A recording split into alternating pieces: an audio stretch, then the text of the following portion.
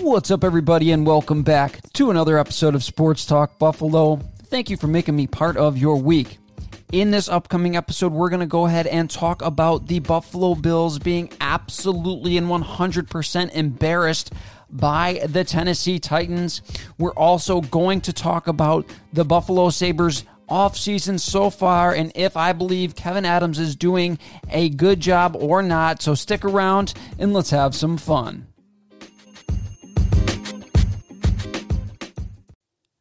All right, let's jump right into things here in segment number 1 and talk about the Buffalo Bills being absolutely and 100% meat slapped by the Tennessee Titans. I don't think anybody, including outside of Buffalo, really saw this one happening.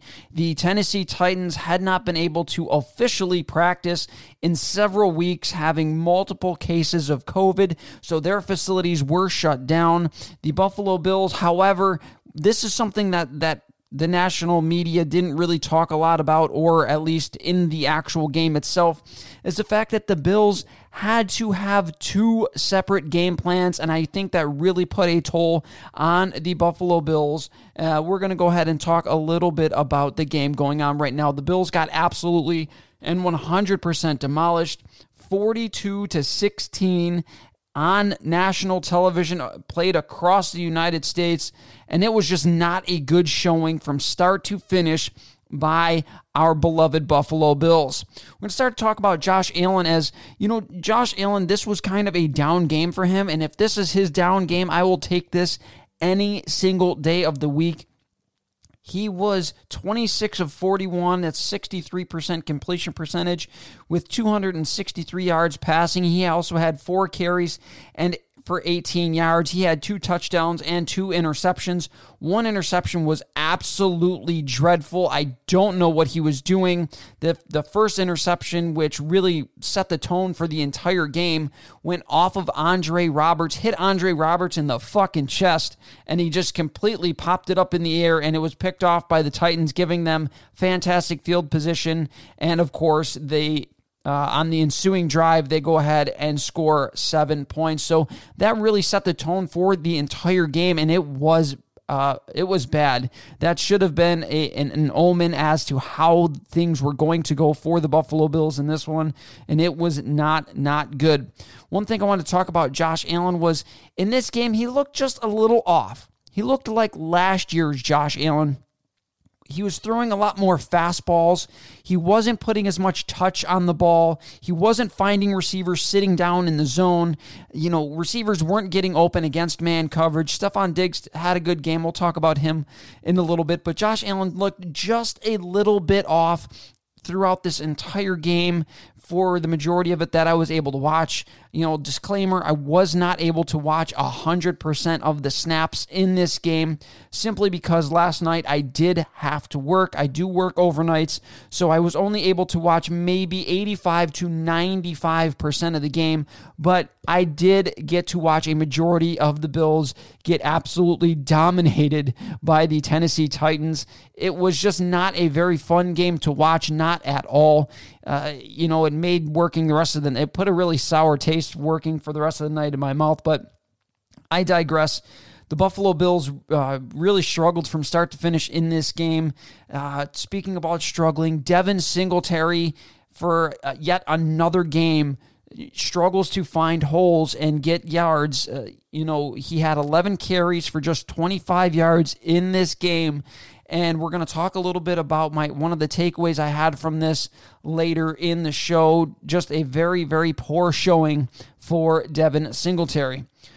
Another thing that I wanted to talk about was the Buffalo Bills offensive line was very, very solid in pass protection. They allowed just 1 sack.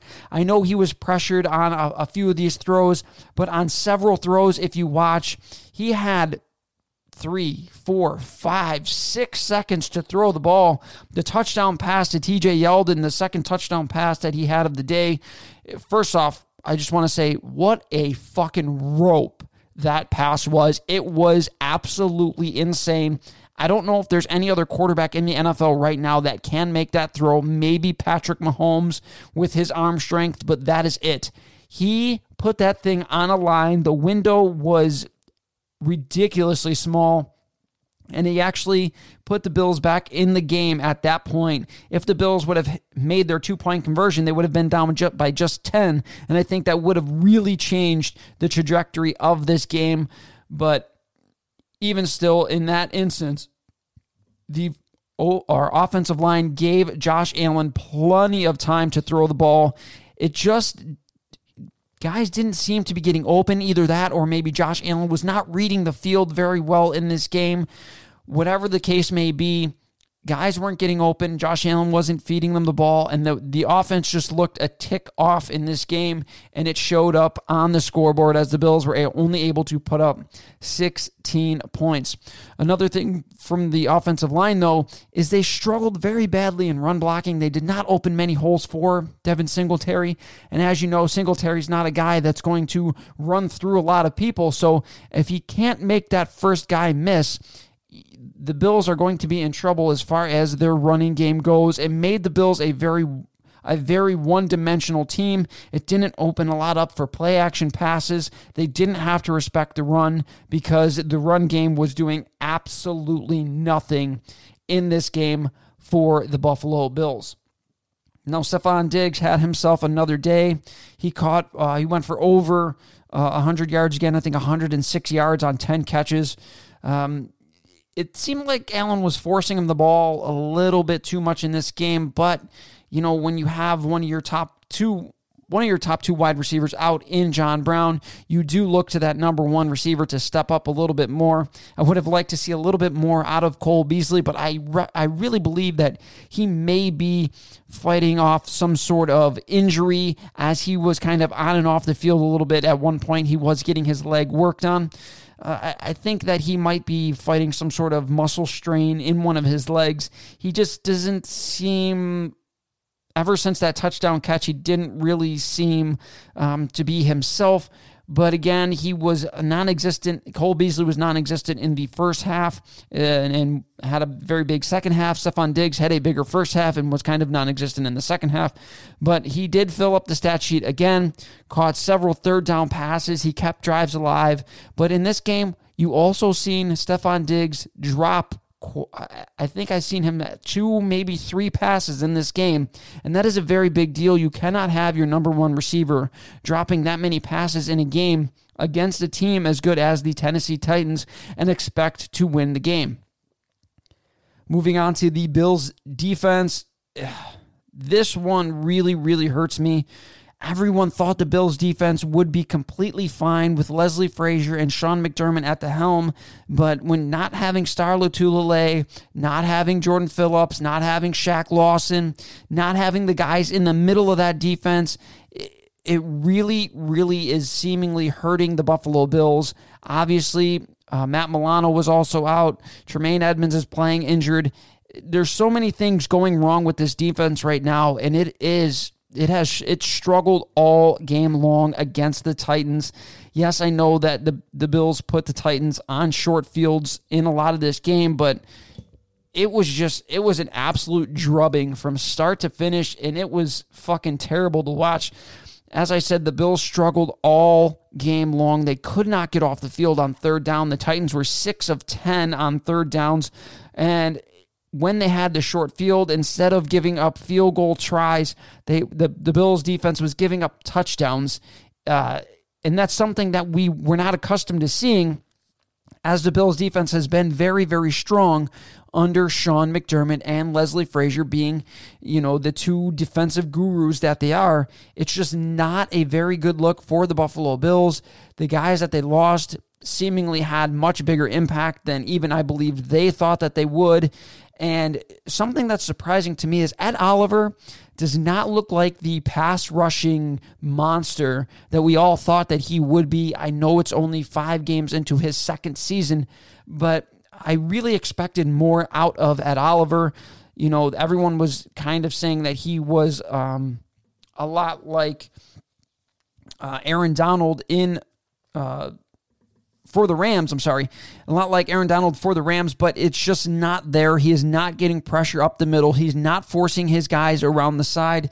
around to roll out of the pocket, and then the Bills are not also closing in and really making any sacks or getting pressure on the QB at all. And that was the next bullet point that I had on my paper here, was the Bills defense struggled mightily to get any pressure at all on Ryan Tannehill. He was able to sit back in the pocket and completely pick apart this secondary. He went 21 of 28 for 195 yards, 3 touchdowns, no picks. He also had 4 carries for 42 yards and a rushing touchdown. Just way, way, way too easy for the Tennessee offense. The Bills did not look very good. Obviously, Tre'Davious White was out. Obviously, Levi Wallace is still out. Obviously, Matt Milano is out. All of those things played a very key role in the Buffalo Bills struggling very, very badly to do anything on defense against this Tennessee Titans team. I think the thing that is really concerning to me is the fact that the Bills, I think, blitzed something to the effect of 40% of the plays and still got no pressure at all on Ryan Tannehill. That is something that is very, very concerning to me. That means that none of the guys, even when they're sending more guys, are getting home to the quarterback, and that is something that the Bills desperately need to get fixed if they want to have a shot at being a contender this year in the NFL. One of the bright spots of the game, at least for me, I watched this very closely. As you guys know, I do cover UB Bulls, the University at Buffalo Bulls football and basketball teams, and a alumni from UB, an undrafted free agent cornerback, Cam Lewis, got the start on the outside today for injured Tre'Davious White, and I thought that he actually played a very solid game. I went back and watched a lot of the game, and I seen that Cam Lewis, he did not get beat on a lot of these plays. He did not get beat downfield. He made several tackles in the back, or maybe not in the backfield, but he made several big-time tackles on Derrick Henry. Very solid against the run. Was second in tackling in this game. Just a very overall solid game for your first start in the NFL for Cam Lewis. I knew he would be a very talented player. All you have to do is go back and watch him play in college to know that he can potentially be a difference maker for the Buffalo Bills and add a little bit of depth to a room that does not seemingly have a ton of depth right now. Some of the takeaways from this game is that the Buffalo Bills run defense was overall in this game pretty solid. They gave up just 4.08 yards per carry overall in this game and just 3 yards per carry to the monster that is Derrick Henry. Now, I know it seemed like a lot worse, but overall the Bills really did a fairly solid job on the Tennessee Titans run game. Another takeaway from this game is the Buffalo Bills are in absolute and 100% desperate need of pass rushers. They did not re-sign Shaq Lawson. They did not re-sign Jordan Phillips. Those two guys provided a lot of pressure for the Buffalo Bills last year. Jordan Phillips is doing his thing in Arizona. Shaq Lawson is seemingly struggling a little bit in Miami, but both guys in our defense last year sorely missed. And something else that is sorely missed that I don't think people really realize is Shaq Lawson was very, very solid against the run throughout his career with the Buffalo Bills. with the Buffalo Bills, as he was able to set the edge, not allow running quarterbacks to get outside, not allow running backs to get outside, force them back inside, and he did a really, really good job against the run in that sense, and that's something that the Bills sorely miss this season. The absence of Trey White and Matt Milano was enormous. Josh Norman is simply not the Josh Norman that everybody knows from, a few years back in Carolina. He's just not that player anymore. He is not good enough to start for the Buffalo Bills. I know he made some big plays last week, but this week you've seen how overmatched he was. He's a guy that can come in and maybe give you a big play here or there. But if Josh Norman is one of your starting cornerbacks, then your team is in trouble. And that's what happened all game long. Josh Norman could not contain A.J. Brown, and the Bills got their asses kicked up and down the field because of that, the fact that Trey White was out and their starting cornerbacks was an undrafted free agent rookie, or not a rookie, but an undrafted free agent, and a guy who's way, way, way past his prime in Josh Norman. That is something that the Buffalo Bills desperately also need to address. Another thing that the Bills need to address is that they have a very shallow linebacking core. Outside of Edmonds and Milano, the Bills are dog shit with their linebacking core. You have A.J. Klein and Dotson that are their linebackers. For the life of me, I cannot fucking understand why A.J. Klein is still out there playing snaps when Matt Milano is not out there. I would much rather see Dotson out there. I thought he played admirable in the absence of when him and A.J. Klein played in the absence of Edmonds and Milano. I would much, much rather have Dotson out there. He seems to be more athletic and fit the role of maybe Matt Milano a little bit more than does A.J. Klein, who just, I don't want him on the field unless absolutely necessary. Relegate him to special teams and call it a day. Something to take away from this game is the Bills actually led time of possession in this game, a surprising stat considering they got their faces kicked in by the Titans 42-16, but they actually led the time of possession 32 minutes and 24 seconds to 27 minutes and 36 seconds. But here is the big kicker. The Bills gave up 3 turnovers in this game, 2 interceptions and a fumble, I do believe, giving the Titans very good field position for all 3 of those turnovers, and that played a key role in the Bills burying themselves in this game. Another thing for the Buffalo Bills is they had 10 penalties. 10 penalties in this game. They could not get out of their own way. It was a disaster from start to finish, and I know that they had to prepare 2 different game plans and whatnot, but there's a lot of mental errors in this game, and I think that belongs on the coaching staff for not coaching them up and not getting them ready to play against a very solid team that is the Tennessee Titans, a Titans team that is also very well coached by Vrabel on the other side. The Bills were outcoached. They were outplayed in all 3 facets of the game, and it was just an absolute drubbing from start to finish. It was not a fun game to watch. Another takeaway I had from this game is going to hurt a lot of people's feelings. A lot of people are going to probably give me some hate for this one, but that is okay. I will take the hate. Here's my hot take, so to speak. Devin Singletary is not, I repeat, not a feature running back in the NFL.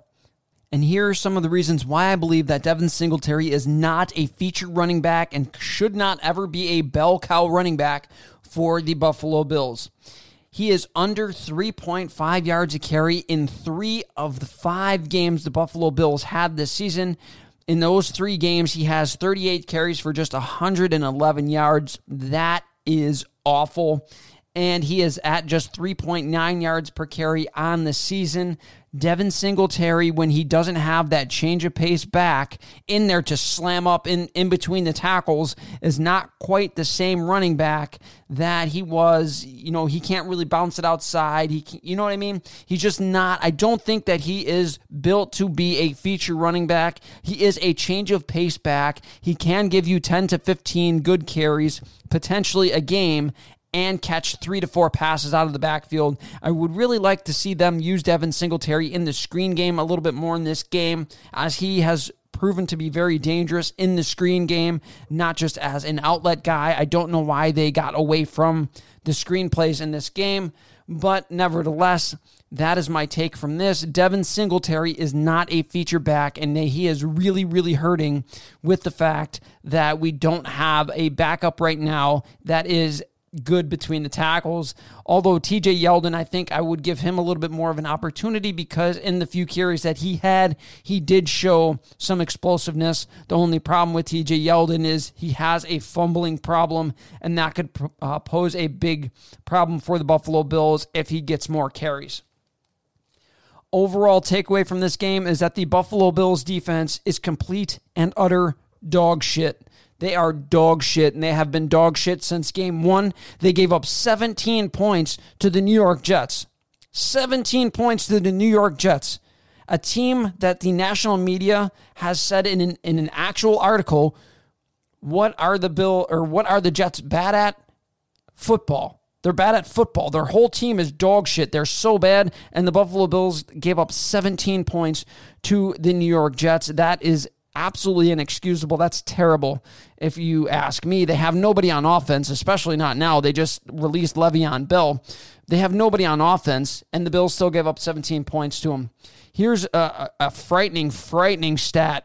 If you are a Buffalo Bills fan, through the first 5 games of this season, the Bills have given up 28.4 points per game, and all of last season, every single game counted, the Bills gave up just 16.18 points per game last season. The Bills will go absolutely fucking nowhere if something is not done about this defense. If something is not done about this defense to hold other teams to under 24 points per game, the Buffalo Bills are not going anywhere. They're not going anywhere. Last year, they were extraordinarily good at holding teams under 20 points, and this year the Buffalo Bills are lucky if they hold teams under 30 points. That is a travesty considering they have not played super great teams yet. They gave up 42 points to a Tennessee team that the Buffalo Bills should, in my opinion, absolutely dominate. Now, I know that the Bills had a lot of injuries. John Brown, Trey White, Matt Milano, 3 big key names that were all out. But the Tennessee Titans are dealing with problems themselves, a lot of COVID-restricted players, and they just absolutely cock-slapped the Buffalo Bills in this game on national television, and that is a very big problem going forward for the Buffalo Bills. But that's going to do it with this segment. Stick around for the next segment as I'm going to talk about how the Buffalo Sabres offseason has gone so far.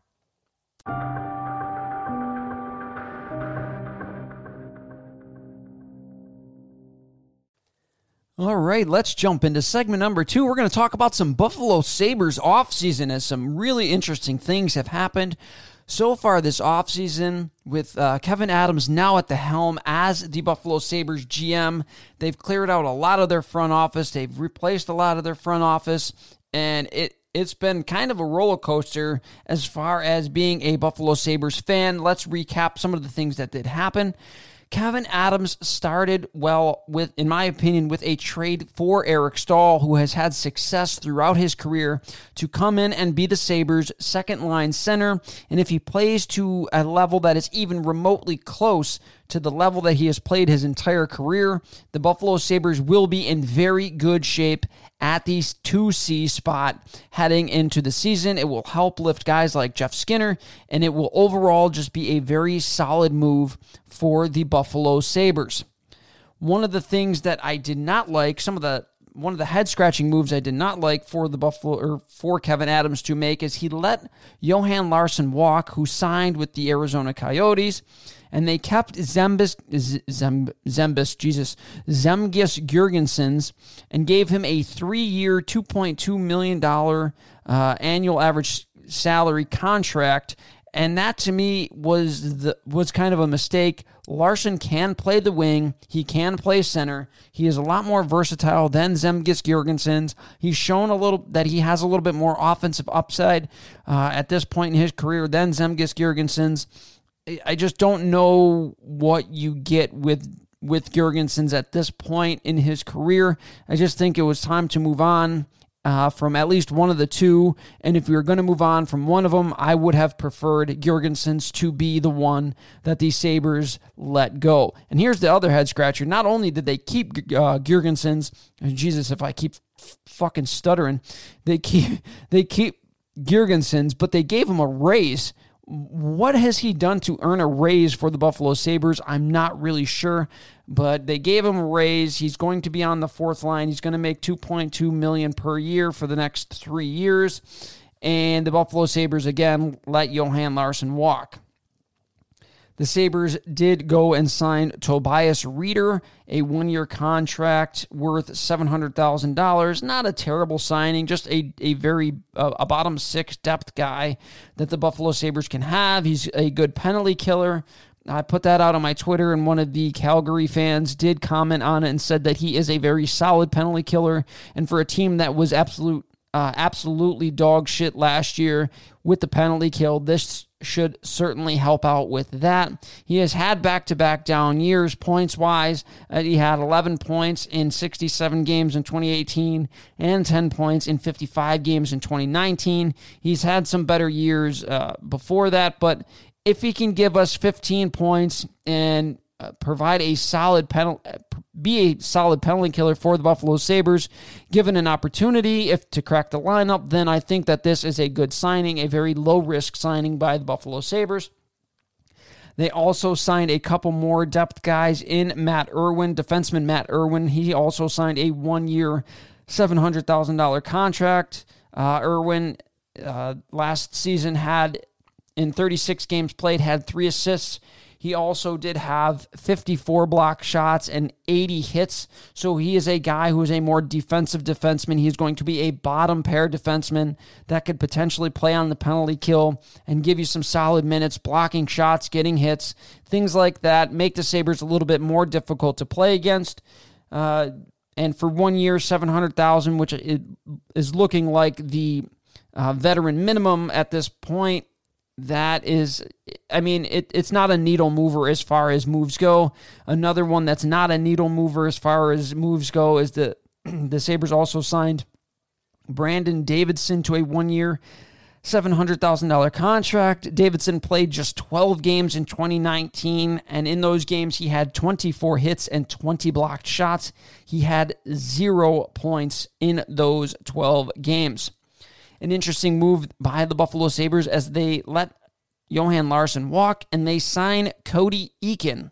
Cody Eakin to a 2-year, $2.25 million contract annually. He had 15 points, 5 goals, and 10 assists in 49 games played, and he had a face-off percentage of 48.5. He is a slightly better face-off guy throughout his career with a 49.9% face-off percentage throughout his career.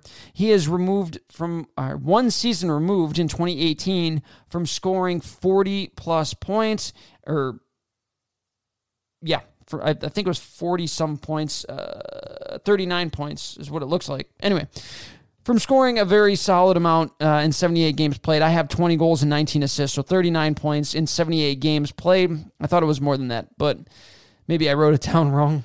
In 78 games played, but if Cody Eakin can give us what his career average per 82 games is, I think the Sabres will be in a good spot moving forward if he is indeed their third-line center.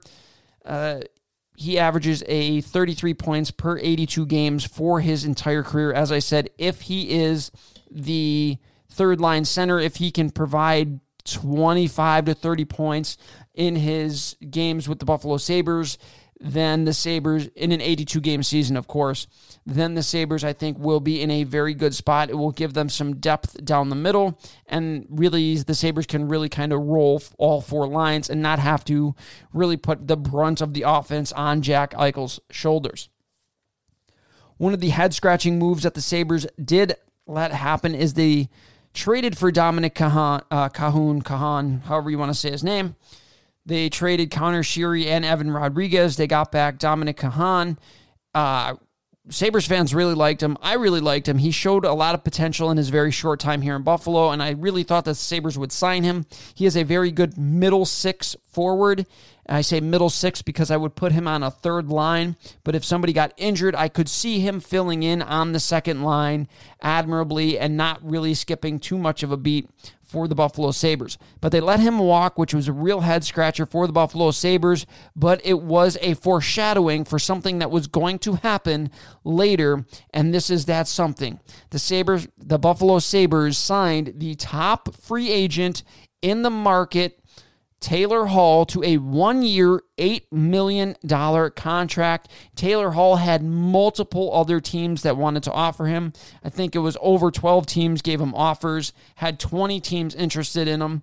And something that was a very big deal in getting him to come to Buffalo, one, was the fact that he will most likely get to play on the wing of Jack Eichel, who is a top 10 player in the NHL today, and that would really boost his value in years that these salary caps might go up. So he's looking to kind of bet on himself and potentially cash in with either the Sabres or another team next season. And also, he came to Buffalo because he has a very good relationship with Sabres head coach Ralph Krueger. Something that Botterill did well was recruited Krueger, made him the head coach, and he is very good with developing relationships with his players and getting them to really give everything that they have. Ralph Krueger is still the Sabres head coach, and it pays dividends for the Buffalo Sabres as they land Taylor Hall to be the left wing for Jack Eichel. Now, Hall is coming off of a 16-goal, 36 assists, 52 points in 65 games between New Jersey Devils and the Arizona Coyotes, but he is just a few seasons removed, 2017-2018, from a 39-goal, 54 assists, 93 points in 76 games for the New Jersey Devils. I think he won the Hart Trophy that year. He's not far off from that. So the Sabres are really hoping that they can get Taylor Hall back to that level by uniting him with Jack Eichel, and hopefully the two of them will just be absolutely dynamic together. Oh yeah, and you throw in Olofsson or Sam Reinhart on his right wing, and that is just an absolutely dynamite first line for the Buffalo Sabres. Something that is concerning to me, and I don't see a lot of Sabres fans talking about, is that we still have three very important RFAs to sign. I think all three of these guys filed for arbitration. It is Linus Ullmark, Sam Reinhart, and Victor Olofsson. The Sabres have just $13.6 million in cap space left. And that's if the Sabres spend all the way to the salary cap this season. Now, they have been a salary cap. They have spent to the salary cap in previous seasons, but there has been rumblings that there are, oh my goodness, I can't speak, that there have been reports that there is an internal cap for the Buffalo Sabres of just $70 million. And if that's the case, then the Sabres only have $2.1 million to sign all three of those guys, which means two of those guys are right out the window, and the Sabres are no better off than they were last season if they lose potentially two of their top six forwards and their starting goaltender. The Sabres would actually be in pretty bad shape. So hopefully the reports that the Sabres could only spend up to $70 million of an internal cap is not true. Hopefully they can spend all $13.6 million and get all three of these guys signed. And that is the real question. If the Sabres lose one or two of the three of these RFAs, is the signing of Taylor Hall worth it if they lose one or two of these RFAs? In my opinion, it really wouldn't be, because you don't have Taylor Hall past this season. You don't have him guaranteed past this season, and losing any one of your top six forwards to a team that needed to add talent. You can't add talent by subtracting talent, essentially is what it comes down to. You can't add Taylor Hall and then lose one or two of your top six forwards from the previous season. So the Sabres really need to figure out a way to get these guys signed, all three of them. Linus Ullmark is a big one. I know a lot of people want to upgrade in goal, but you cannot upgrade in goal if you still have Carter Hutton here. You have to get rid of Carter Hutton. He was absolutely terrible last year. Watching him was fucking painful.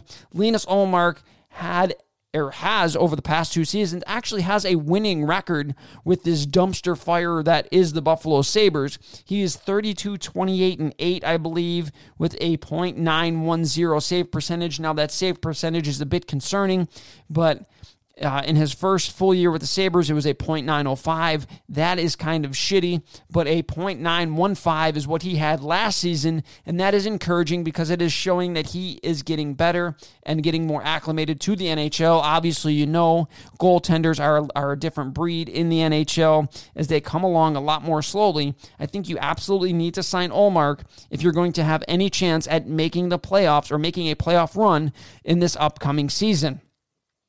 Now, if the Buffalo Sabres are able to sign all 3 of these guys, the Sabres will have an absolutely spectacular top 2 lines, in my opinion. The top 6 forwards for the Buffalo Sabres would be as follows: Jack Eichel, Taylor Hall, Victor Olofsson, Jeff Skinner, Eric Stahl, and Sam Reinhart.